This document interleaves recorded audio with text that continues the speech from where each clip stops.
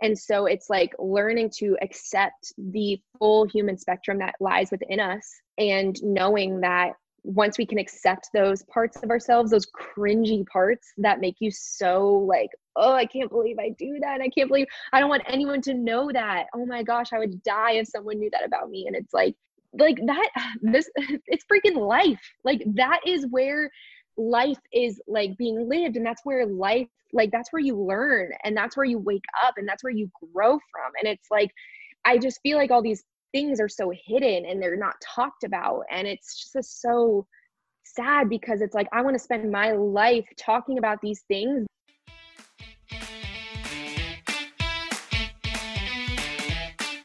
Welcome to Let's Thrive the podcast, a place for holistic storytelling with none of the BS and a whole lot of fun. I'm your host, Emily Feichels, and my mission is to interview guests that inspire, educate, and empower you to live your best life. In these stories, you will see a part of your own journey reflected in theirs and learn to grow from it. And with that said, let's thrive. Welcome back to Let's Thrive the podcast, and I'm your host, Emily Feichels. Whether you're new here or an OG, something you should probably know about me is that I love to learn. Not in the traditional sense, which is why college was not the path for me, but in the sense of if something grabs my attention, I am all in. I am ready to learn. And that's what I love about podcasts, because they're like mini educational lessons that are also fun and can allow you to learn so much more about so many different things in less time and for free. Cha-ching. And so today we are learning about all things Enneagram. Consider this your intro course, day 1 of Enneagram 101. And it's all thanks to the lovely Gabrielle Westbrook, a friend of a friend that has now become my friend. We love that. Connecting with Gabrielle for this episode was such a blast and really got me interested in learning more about the Enneagram in general. We discuss what the Enneagram actually is, as well as its purpose in our lives, which leads Gabrielle to share her journey of finding the Enneagram and really embracing it as her life began to drastically shift because of it. As you'll hear her explain, she was really zoned out, like almost asleep, living on the sidelines of her life sort of thing. She was unsure of herself and everything in her life. She felt lost and hopeless, something a lot of us could probably relate to. And then some dramatic and rather traumatic stuff happened that really snapped her out of that and into her journey to become an Enneagram expert. So starting with the basics, Gabrielle walks us through what each type is. There are 9 types, and then the core pillars of that type. So think core weakness, core fear, core desire. At least I think I'm getting those right. And the idea is that these core pillars create a cycle for each type that will keep repeating until you wake up to it and choose to change. Now, what's neat about this part of the conversation is that even if you don't know your type, like me, I only have a vague idea of what my type could be. As you listen to her explain the types and their core pillars, if one of those resonates or really hits home deep for you, that might be a good place to continue digging in and to continue researching. You'll hear me share in the episode which ones really hit home like a big oof moment. Because as Gabrielle explains, the quizzes and the memes on Enneagrams that we see all over the internet are amazing, but are not actually that accurate. I mean, think about it. These quizzes depend on you being 110% honest with yourself, even about the not so fun sides of yourself. And so it's like, what's answering those questions? Your head? Your heart? Your ego? The false perception of yourself? Which is why Gabrielle works as a coach to help be almost a mirror for you, to truly hear what you're saying, what you're answering, and then help you dig deep to find what your type actually is, and then how to work with it, work through it, work on it. And so then going off of the types, Gabrielle explains what it means for each type to belong in a triad, which was something new to me. And that consists of the body, kind of gut one, the heart, and then the mind.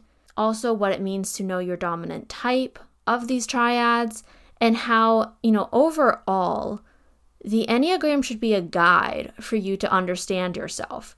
Not a label or another definition or a way to box yourself in.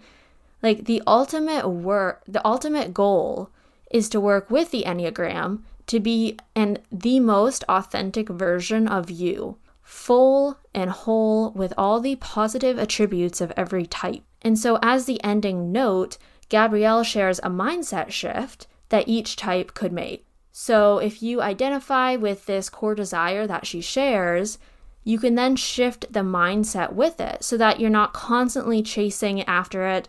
You're not stuck in the cycle or this loop. You're able to finally be set free, almost.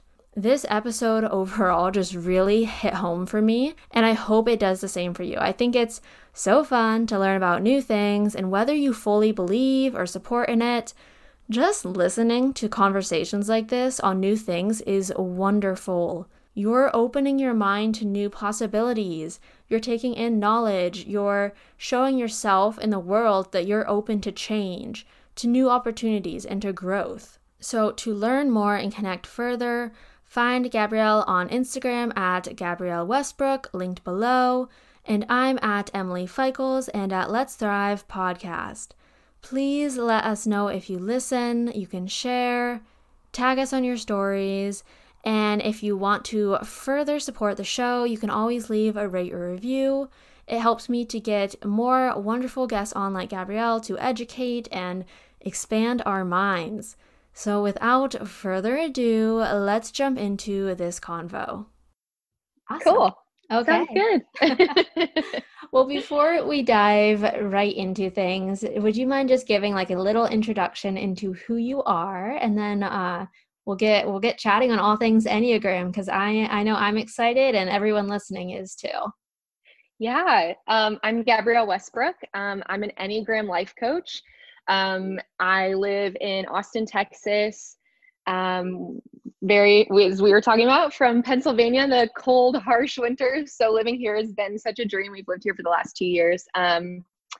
And yeah, I mean, my whole background is actually in fitness and exercise physiology. And so as we'll talk about today in the podcast, like literally learning about my Enneagram type and just diving into coming back home to who I am has been the journey of how I'm where I'm at right now. And these are the days that I like literally pray for. So it's really cool.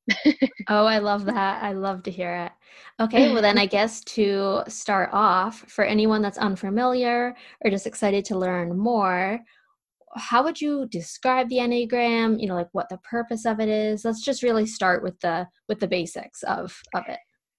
Yeah, so it's called the Enneagram of Personalities. That is the modern Enneagram that we all know and see on Instagram and, the one that we're all talking about. There's many versions of Enneagrams, but that's what we know today.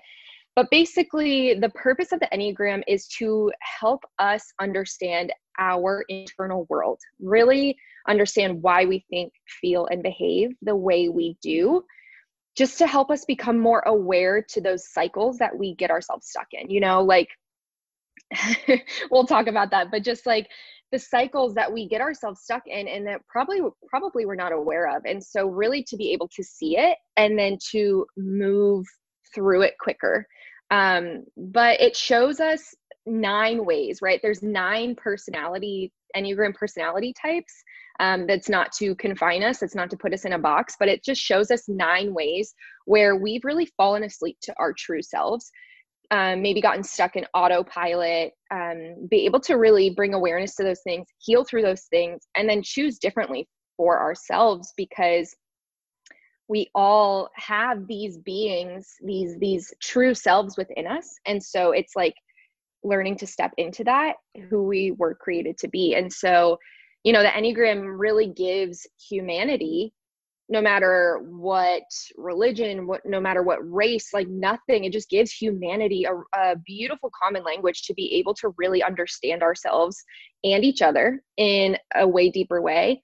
It helps us extend compassion to ourselves and each other and just communicate more effectively, like help it to develop self-knowledge is where it needs to begin to be able to cultivate true presence, like true awareness, and then really do that transformational work to integrate into our most whole, authentic selves.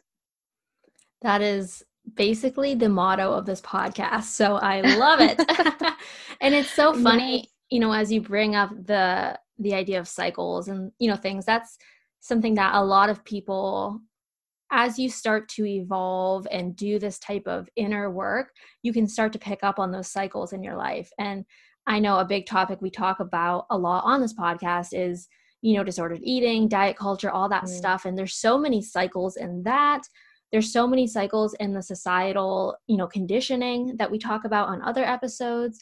There's just so many cycles in life. And a lot of times, like, they can hold us back. So I just love that this entire system is just like one big way to empower you and really shine light on those cycles so that you can, then you said, choose to work through them, choose to break them, kind of like take charge, choose how you want your life to be. So I'm excited. Totally. I love that. It sounds right up the alley. So and just like, the whole mission behind it, to like know ourselves deeply, to be able to like show up as our full selves. Like that is, imagine how you could live if you did that. You know what I mean? Like it brings tears to my eyes because it's like, man, how much do we get in our own way?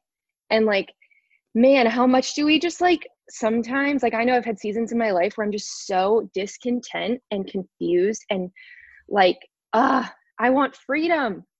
I want wholeness. I want healing. And like, but I wasn't aware that I even needed those things for the longest time. So it's exactly been a beautiful journey.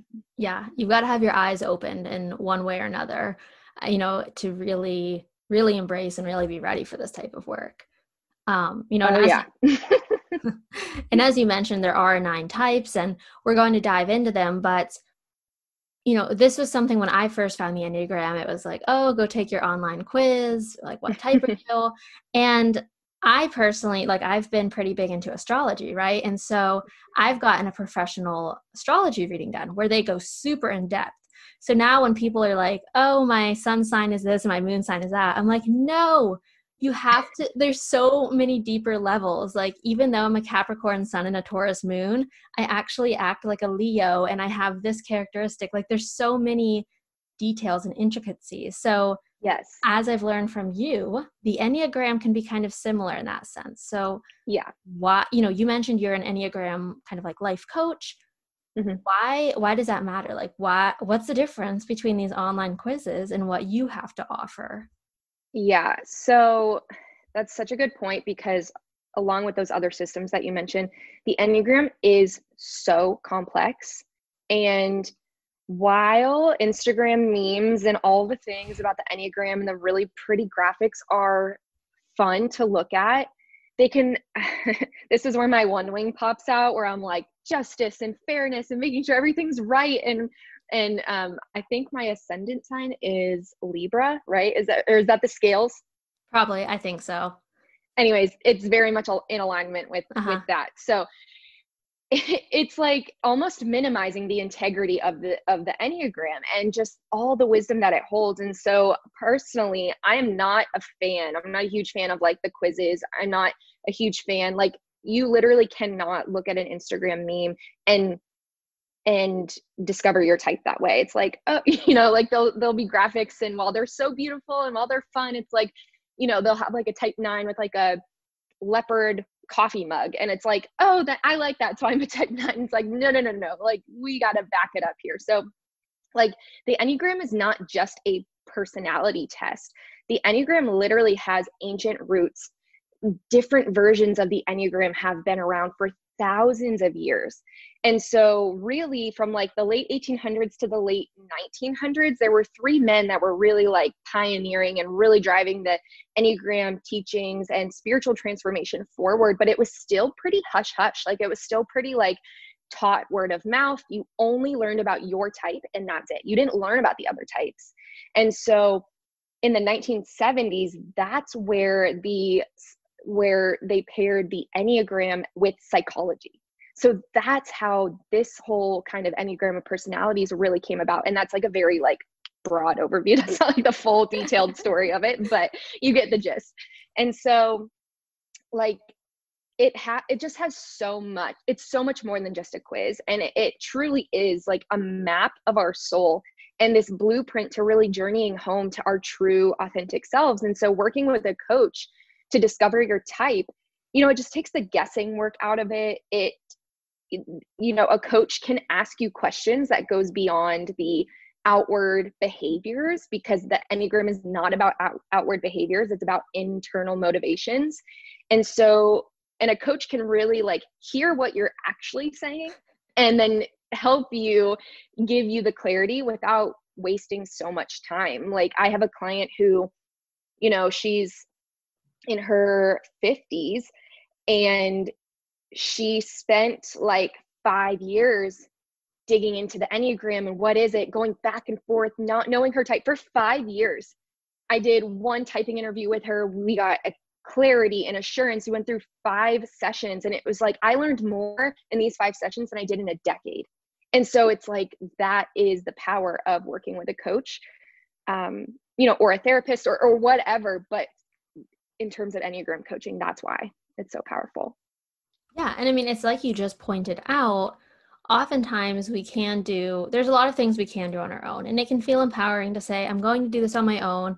But there are times when getting that professional help, you know, and whether we're talking Enneagram or like you said, a therapist, a specialist, a doctor, whatever it is, like sometimes you need to decide, you know, like, am I ready to take this seriously? You know, like, do I want to invest and get this, you know, kind of like time-saving help, or do it on your own? So I think that is like it's like another way of empowering yourself too, if you finally decide like, hey, I want to work with somebody. Side Totally. tangent, but still true. So true. Yeah. And it's okay to ask for help. It's okay to get help. It's honestly like probably necessary, you know, like we're not meant to do things on our own. And like I said, or like you said, it is empowering to do these things on our own. And it's important to like find your own voice and to find your own thoughts and to explore it. But it's also like, it probably should be done in tandem with support in some capacity. So yeah. And last quick note on that is that I know for me personally, and from people I talk with, sometimes investing or doing these type of things can feel selfish almost, you know, like, oh, I'm going to spend money, you know, on an Enneagram coach or on an astrology session or on, you know, a massage or Reiki, like all these things that I feel sometimes we as women just automatically, we put that up there as like privileged, selfish, whatever it is. And I think it's just a matter of priority and choice, right? So if you have certain amount of time or money to spend a month on your self-care, yeah, you know, like I want to put that out there too, because I feel sometimes that can be an underlying thought with these type of discussions, is like that hint of like selfishness of taking time or prioritizing or money for yourself. But yeah, so just putting that out there before we dive in. If this interests you and you're in the future thinking you want to like explore these different types of things, just remember it's not selfish. So right. And like, especially like with the cycles that we were talking about earlier, like it's almost it needs to come to this point almost where it's like, what's more expensive? Continuing in on these cycles and facing the same roadblocks and walls and you know, just frustration in your life in whatever area, or is it more expensive to invest a little bit, if you know, save for it if you have it, whatever it looks like for you? But what's more expensive? Yes. To get help or to continue on? Because man, I mean the self-sabotage is real at that point. Yeah, no, it definitely is. And I'm kind of curious, is that how you first got interested in the Enneagram? Like you realized these cycles are costing me, whether it's, you know, money or just emotional, mental well-being, like these things are costing me. I'm just curious how you really got pulled into this then. Yeah, that's a good question. And I wish I could say that I was aware enough to decide all this stuff on my own. Um, okay, so I learned about the Enneagram on a podcast. The host was interviewing an Enneagram coach, and I was just immediately intrigued. I spent about the next 7 months trying to figure out my type on my own, listening to podcasts, reading books, and I finally landed on the fact that I was a type 9. I had finally at that point invested in Enneagram coaching and in some educational courses to like really, get there with support. And so, finding out that I was a type 9, I didn't necessarily like it. It didn't feel true, but that's because I was that unaware and I was that asleep to my life. And so, but early on, I felt so connected to the Enneagram that I knew that I wanted to do this work. I knew I wanted to do it in some capacity, but it actually wouldn't be until about 3 years later that I'd actually begin my Enneagram coaching journey. And which is exactly how knowing my type guided me on my journey, because as an Enneagram 9, I'd fallen asleep to my life, my identity, my being, and I had suppressed so much of myself for so many reasons throughout my life. And, few of the reasons, right? Like doing what I was told. I got really good at being obedient. Feeling like my voice and my presence didn't matter, trying to be the perfect wife, trying to be the most supportive friend, not feeling important enough in my life. And so because of all those reasons, I was literally subconsciously sitting on the sidelines of my life. I was not in the game of my life whatsoever. So if you would have asked me though, like if I was a productive, motivated person, I would have been like, yeah, I'm constantly doing things. I'm active. I'm always busy. But that's not really the full picture. I was constantly doing things that were getting me absolutely nowhere. I was avoiding the deeper issues at hand. And almost like denying that I had any issues in my life, because it's sad, but they were almost too painful for me to realize about myself. So constantly feeling like I was doing, but I was ultimately procrastinating. I was avoiding. I was dissociating, and then constantly wondering why I felt so purposeless, directionless, low energy. And honestly, I felt like a loser. Like I felt behind. And that was really, it was just hard. And so, like I said earlier, unfortunately, it wasn't me who realized that all of this stuff was happening and that I needed help and that I couldn't keep living this way anymore. Unfortunately, it took a huge trauma of betrayal in my marriage for me to really feel like I was finally like backed up in a corner, and I finally had to face myself and either decide to keep going in that direction that had gotten me here in the first place, or realize that the cost of doing that like really outweighed this fear I had of rocking the boat of my life. And so what was more expensive for me at that point?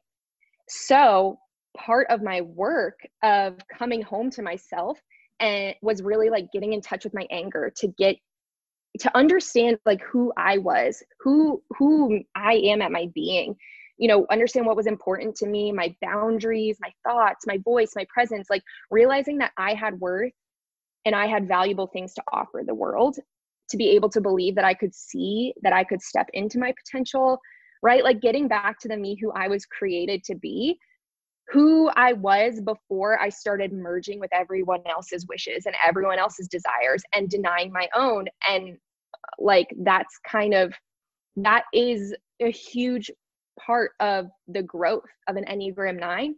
And inherently, it was kind of like the growth of me stepping into who I have been. I felt like I was in my being, but I didn't know how to let her out. I didn't know how to express her. I didn't know how to connect with her. But like, wow, Emily, like it was such a newborn level, like learning that I could actually even want things in life. Like that's the level of newborn infancy stage I was starting at. Like, oh my gosh, I'm allowed to want things? Wow. Okay. Well, what do I even want? So that's kind of how I got introduced to the Enneagram, and then how the work of an Enneagram 9 kind of spiraled and grew.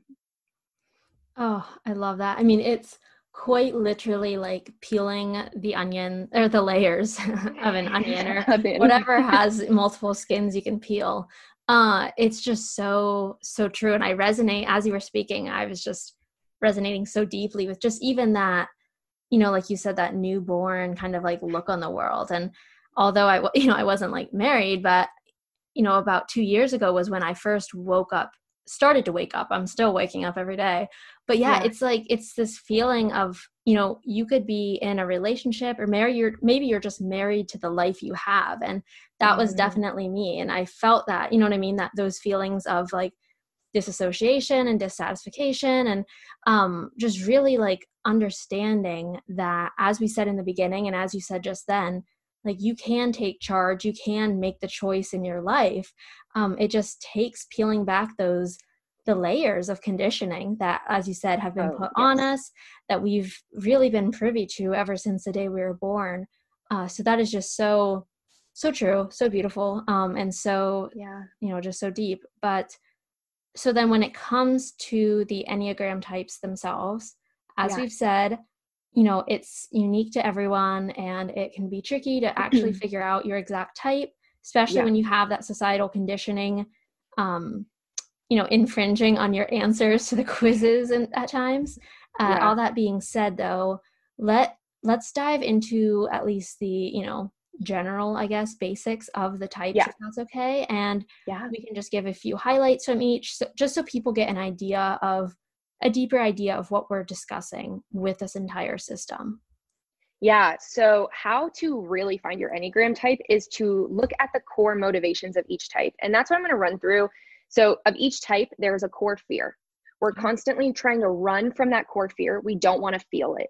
Okay. And then where you're running to is you're running to the core desire of your type. And how you're running, what you're using to run to your core desire is your core weakness.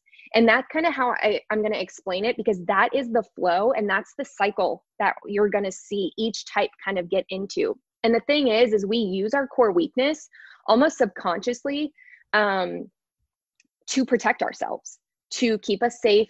And we feel like if we use our core weakness, again, subconsciously, if we use this tactic, then the core fear, we won't feel it. But what actually ends up happening is our core weakness just invites our core fear right back into our lives. And so this is how you stay on the hamster wheel. And so I'm going to explain those three pieces of each type, just like at a pretty broad level overview. But if it resonates with you and you feel really seen, if you feel exposed, if you feel like, oh my gosh, how did she know that about me? Like, this feels very true for most of my life. I would say dig in there, dig into that. It might be your type, and it might be that key to kind of unlocking a lot of things where you've maybe gotten in your own way. So, okay. So I guess I'll just get started. I'm going to start. So within the Enneagram, this is kind of deeper education, but there's these things called triads, and it's body, heart, and mind. So I'm going to there's 3 types in each of those categories. So I'm going to break it up into that just to kind of keep it a little bit easier. So the gut triad, the body triad, the instinctual center, this is comprised of types 8, 9, and 1. So type 8s, their core fear is being weak, powerless, controlled, and vulnerable. So they're constantly trying to run away from feeling that, and they run to their core desire, which their core desire is to protect themselves and protect those in their inner circle. And then the core weakness is the tool or the thing that we're using to get there. And that their core 8, the type 8's core weakness is this lust for intensity, constantly desiring control and power and pushing through to get what you want. So they think by doing that, they're not going to feel those things, but usually it invites it right back in. And obviously in relationships and when you're dealing with other people, that's kind of how that's happening, and too within ourselves. So type 9s, their core fear is being in conflict, feeling overlooked, feeling disconnected or separate from others. And so their core desire is to have inner harmony and peace of mind. And their core weakness is sloth, or like this emotional laziness. It's not necessarily a physical laziness, but this sloth in that they don't want life to get them. So they kind of numb out. They dim their awareness. They use that dissociation technique and fall asleep to their entire life to maintain this sense of peace. But it's not peace, it's fake peace. It's like, it's not real peace, and invites that core fear right back in. And then type 1s, their core fear is being wrong or bad. And so their core desire is to have integrity, to be good, to be accurate, virtuous. And so their core weakness is like repressing anger and resentment. So they kind of continually have this frustration that they keep repressing because it's bad. Like they don't want to outwardly show their anger because it's bad in their minds. So that's kind of how those cycles are showcasing with the 8s, 9s, and 1s in the gut triad. Yeah. That's interesting. Yeah. I'm curious now to look into. Yeah. This will be neat. I'm excited for you when you'll keep going and then we can discuss, but. Okay, cool. Okay. I'll just go through. So the next is the heart triad. This is types 2, 3, and 4 are in the heart triad. And so the core fear of a type 2 is being rejected or unworthy of love. Their core desire is to be appreciated, to be loved, to be wanted. And their core weakness is pride. So it's almost in a sense of denying that they have needs and emotions, so that people, like, they want to be there for others because they feel like if I keep being there for others, they'll appreciate me, they'll love me, they'll want me, they'll give me my core desire. But really, that's not what ends up happening. So that's kind of how that cycle plays out for a 2. Type 3, their core fear is being exposed or thought of as incompetent or unsuccessful.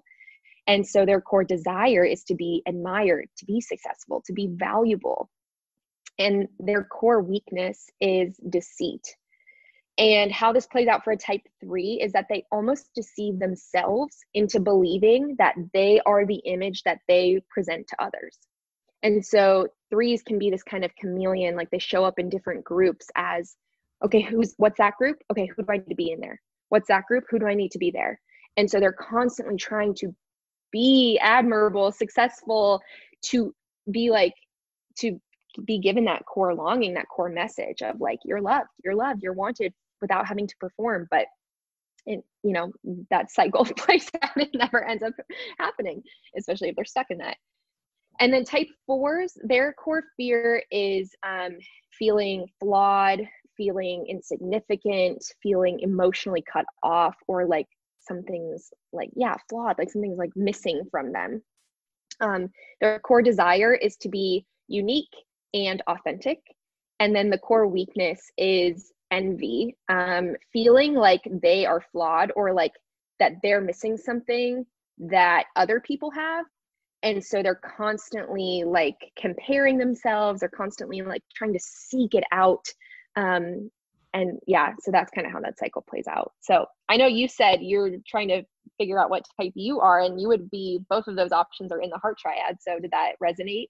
Yeah, I mean, because I did the quiz, and even as I was taking the quiz, there'd be times where my answer, I was like, I couldn't tell in the moment what was answering, like my head, my heart, or my ego. So real. Number 4 really, really hit home, but number 9 was also kind of like a slap in the face. So I don't know. But yeah, I'm curious though we'll see. Maybe the final 3, maybe. Maybe you'll find it there. Yeah. Yeah. 4s and 9s are common mistypes too. So that they're outwardly, I don't know, they're pretty similar in a lot of ways, but again, those internal motivations are what's been most true for most of my life. And that's how you're going to really understand your type. So, okay, final triad is the mind triad. And it consists of types 5, 6, and 7. And so the core fear of a type 5 is being seen as ignorant or not knowledgeable, being invaded, or having obligations put onto them. Their core desire is to be capable, to be competent, to be knowledgeable. And then their core weakness is avarice, which is like a stinginess. But again, it's not materialistic stinginess. It's more of like they feel like they lack inner resources and they lack energy. And so they tend to withdraw and minimize their needs to recharge, to kind of stay out of the drama in relationships, to kind of they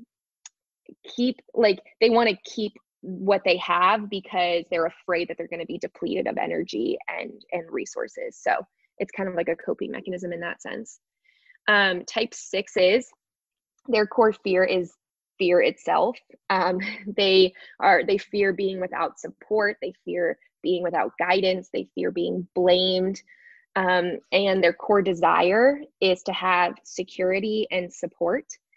And then the core weakness is anxiety. So just always on the lookout for threats. They're kind of always aware of worst case scenarios. So yeah, it's just kind of like they're always looking for the danger, which just kind of invites the danger right back in, you know? And then finally, type 7s, their core fear is being bored, limited, trapped in emotional pain. If you've heard the phrase FOMO, that's pretty much descriptive of a type 7, just that fear of missing out. Their core desire is to be satisfied and content. I always think of type 7s as like a bucket with like a hole at the bottom of it, and it's just constantly draining, and they're constantly like, oh no, like I don't feel full, I don't feel satisfied, I don't feel content. And so that core weakness, the thing that they use to try to get that core desire met, is gluttony. And it's not in food, it's more of like in experiences. So it's like they feel like it's never enough. So they want to fill themselves up with all the experiences, the adventure, the next thing, because that's the thing that's going to make them feel satisfied.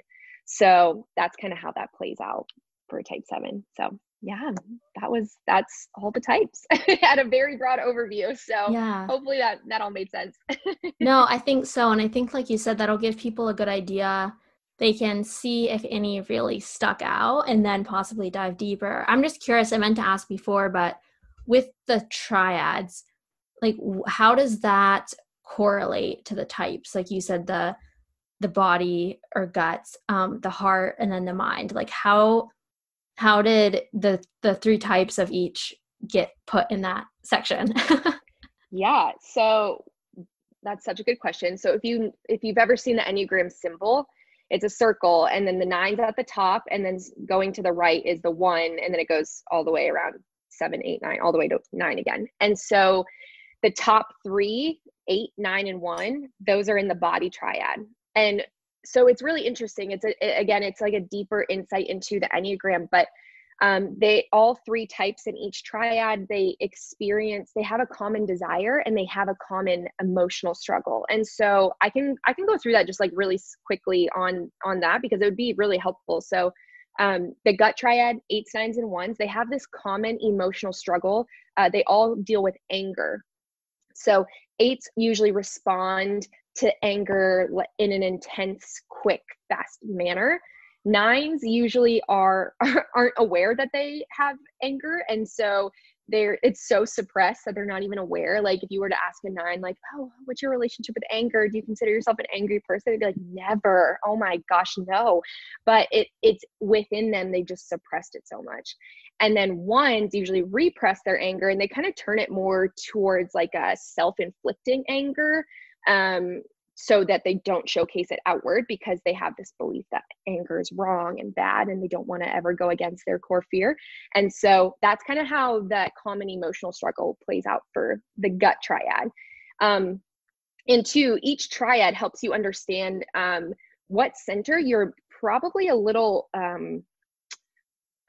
overdoing it in, and you learn how to kind of balance out the centers so that you're using your heart, your mind, your gut appropriately and balanced as you do deeper Enneagram work. So that's kind of a beautiful purpose of it. But okay, so the heart triad, very quickly, the heart triad, their common desire is to find their significant identity. And so twos are usually trying to find it through others. They're trying to find their identity through relationships. Threes are usually trying to find it through how successful they are, how admirable, how impressive they are, and then, or can be. And then fours are usually trying to find it through their pain. They're trying to find it by not allowing themselves to see the good parts of themselves. And also they're trying to find their significant identity through being different from others. And so that's kind of how that's playing out within the heart triad. And then the mind triad, their common emotional struggle is fear. So fives fear like they don't know enough to engage in the world. So they constantly are withdrawing to try to gain more knowledge. Sixes, they more so identify the fear with anxiety. So that plays out in like worst case scenario thinking, or worst case scenarios, preparing for possible future threats, which is interesting because, right, this is the mind triad, right? So sixes are constantly like running their mind on these possible future threats to prepare for them, which it's almost like unproductive thinking, right? So you can see how they're using that mind triad in like not a really productive way if they're, unhealthy or in the average levels of development. And then sevens, they fear being bored or trapped in emotional pain. And so they kind of have monkey brain, like, what's next? What's next? What's next? Get me out of here. I don't want to be bored and trapped. So that's kind of how all the triads are playing out. Oh, okay. I think that adds a whole other layer of, you could really, really like resonate or dig deep with that. See, now I've got to, I don't know, it might be 4, but I'll have to like look into it more and really dive into it because that's just so funny. Like you say these things and they just kind of seem general, but if you have like any bit of self-awareness, you'll so quickly pick up like, oh, that hits home. Like, oh, that's me on the inside. Like I love that sort of thing. But. Exactly. And to your point about the quiz, right? It's like a lot of outward behavior questions. And if you're not self-aware enough, you're answering these questions from a place of where you want to be or how you think you see yourself, but that's not actually accurate. And so, I do typing interviews and I do typing sessions to help people understand their Enneagram type. And I've literally only had one person that I've done a typing interview with where their top score was actually their dominant type. So that it's part of the process. It's not like quizzes are like 60 to maybe 80% accurate at best. Like, so it's really worth diving into it and figuring it out through your own research.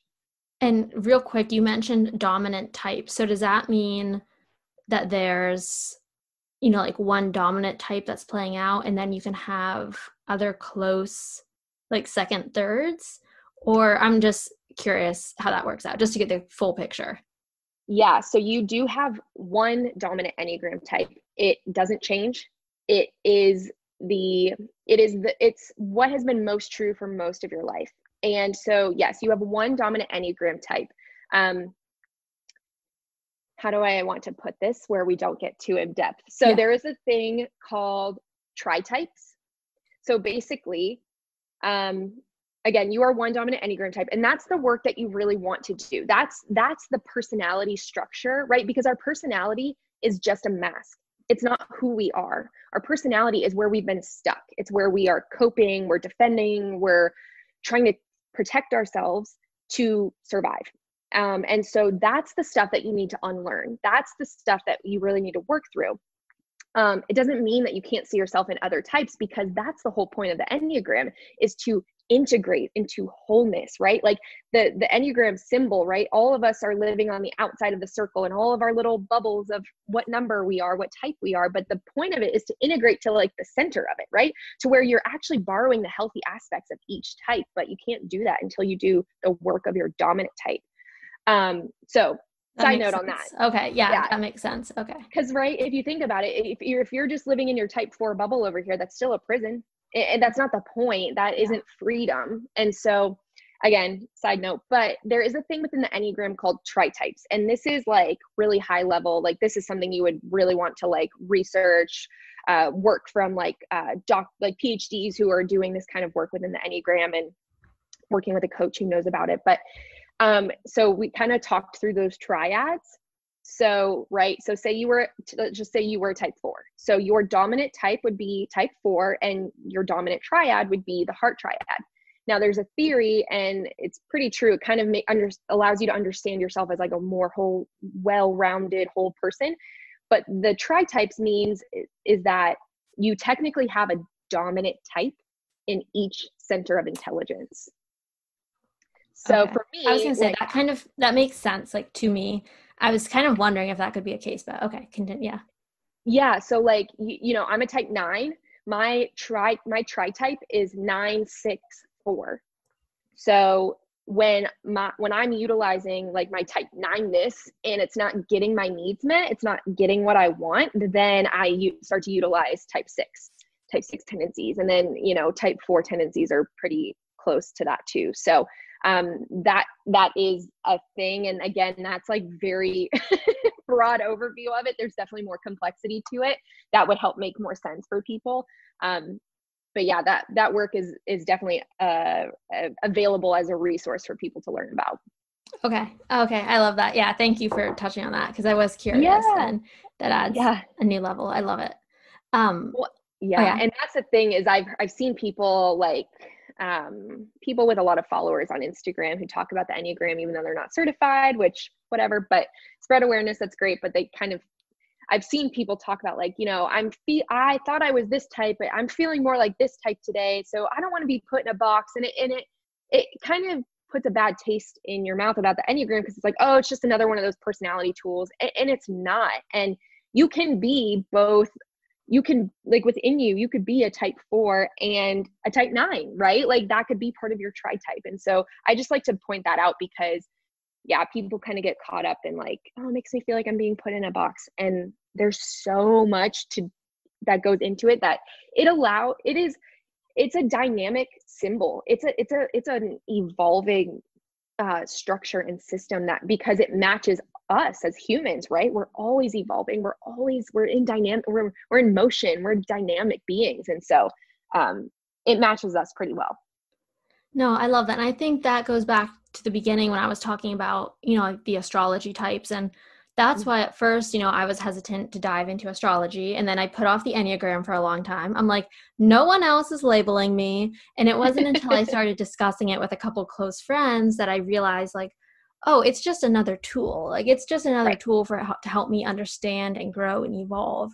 And once you look at it that way and you understand that nothing can actually define or label you, like you have your fundamental choice of how you approach and take things in, then I was open to it. And I get what you mean about how it can put like a bad taste in your mouth, because if you're like me and you're like, nothing's like, you don't want to do it, but that's just, something to keep in mind. So, Totally.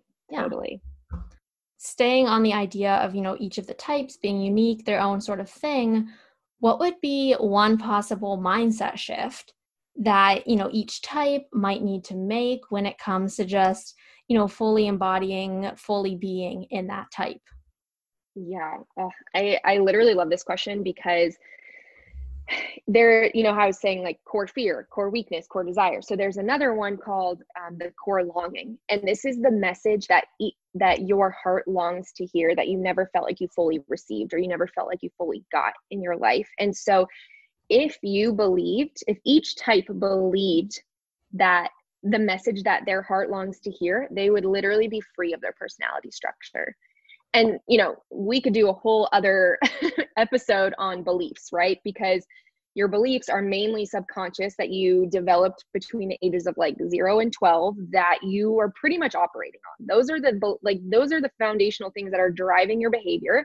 So it's about getting to those root deep down beliefs, right? Like facing the shadowy aspects of yourself that you don't want to see, being brutally honest with yourself, learning to accept those parts that you suppressed because you were shamed about them, or you had to reject about yourself, or whatever the situation was.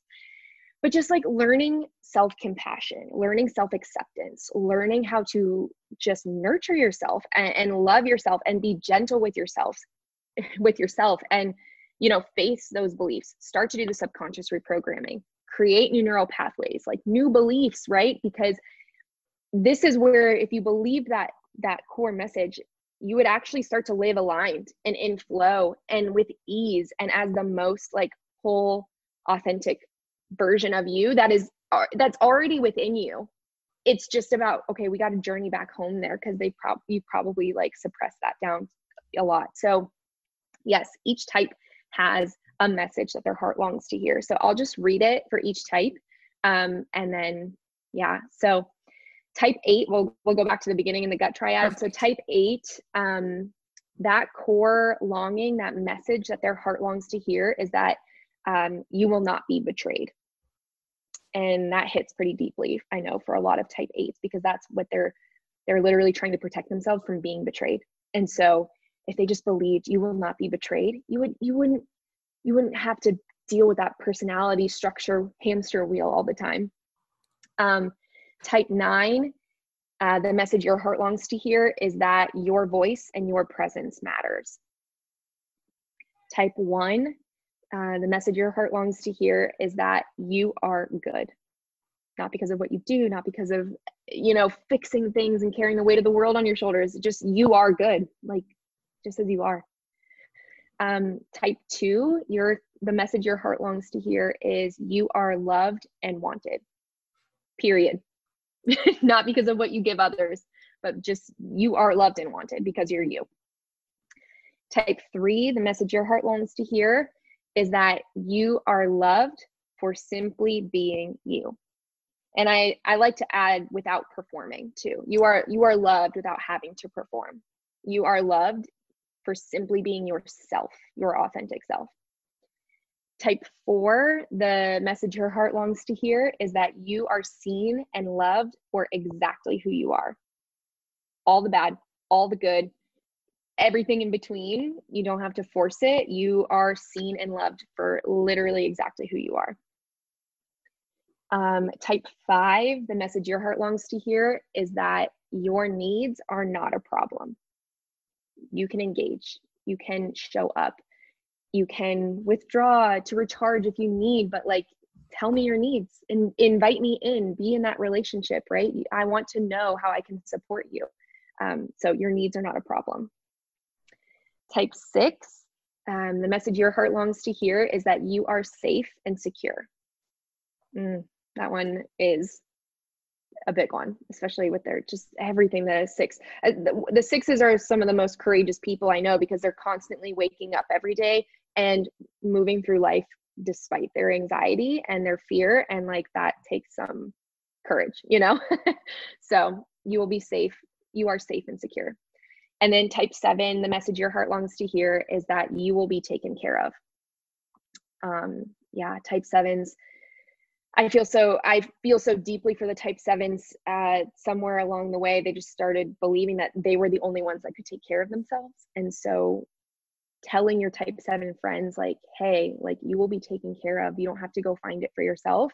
I think would make them feel really supported and loved. So, yeah. Oh, I love that you shared those, because I feel like that's something else where if you're in tune, if you're, like a bit self-aware, I feel like, 1 or maybe 2 or whatever, like, those are, one's going to probably stick out to you a bit more than the others. So I love that. It's just like another way to think on it, but, that's just so powerful too. Do you know what I mean? Like, to be able to realize and understand that part of you. And really, I mean, it's courageous for everyone to do this type of work, because you have to face some uncomfortable truths or some uncomfortable beliefs about yourself, right? And but like, at the end of the day, that's the only way to work through it. Yeah, exactly. Like, to face, like, and I think about that too, in that an emotion, right? An emotion, I think, okay, don't tell me if I'm wrong here. But I think it's like an emotion only lasts like 90 seconds or something like that, or like 60 to 90 seconds or something like that. Like, it's a very small amount of time that an emotion lasts. And so it's like, if you, and then what we end up doing is spending a lifetime running away from that emotion, running away from that thing that we don't want to see in ourselves. And I did that for the first 26 years of my life. And, we can't shame ourselves for what we don't know, right? We can't already be in this deficit of being so self-critical and self-shaming and self-judging, because then we're going to be already defeated in trying to show up for this work.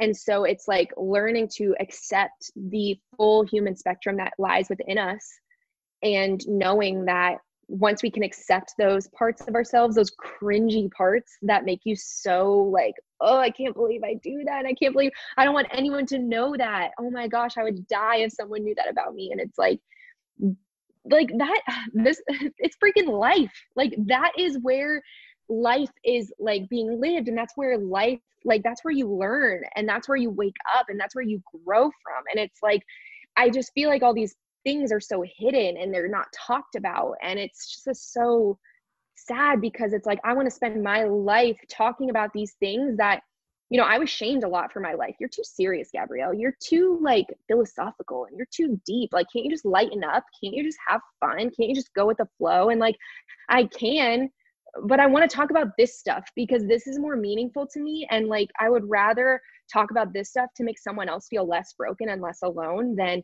continuing to act like I'm fine and I got it all together. Because when I was living in that way, it got me where I was like so broken and so like it was too expensive for me. So anyways, that was a huge side tangent, but it was an important side conversation because it's so true. And I've brought this up, shame is a big essence in my life. It's something a lot of us work through, but lately I've really been confronting it. And I brought it up in a body image episode the other day where it's like, when it comes, whether it's our personalities or our bodies or our minds, whatever it is, like we all judge ourselves. We all get shamed by someone.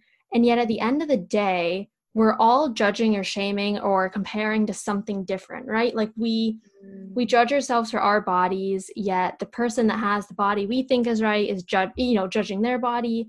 And when it comes to this, right, like we're shaming ourselves for one emotion or one personality trait while another person is striving to get to that personality trait. Like it's just such a cycle in that way too. And, when it comes to shame, whatever you feel it about or wherever it's showing up in your life, whether it's internal or external shame coming at you, like it's such a dark presence, that can really weigh you down. And so anything that can help you face that, work through it, and just really empower you to really move past that shame, I think that's the golden ticket. I think it's something to prioritize and really dig into. And if anyone felt that sort of way during this conversation, right, like they felt almost a sense of peace or freedom thinking about this type of system or this type of thinking, or just knowing this type of thing about themselves, like I just want to put that out there. That shame, I think, plays into the factors of our life a lot more than we realize and even acknowledge. And I don't know, I think overcoming shame in one way or another is one of the most impactful, empowering things you can do. So I loved that you went into that little side tangent because it was so important. Thanks. Yeah, I think so too. Totally. And yeah, I love that you mentioned like we're always striving for something that's like what someone else has. And it's like the Enneagram gives you that framework and that blueprint to be like, I and others are wired that way. Like that is literally how they're wired. And I have a very basic example of that. But like I was this girl and I started to like get connected and get in touch, but I just like could not connect to her. I didn't understand why she was acting in a certain way. I just like didn't get it.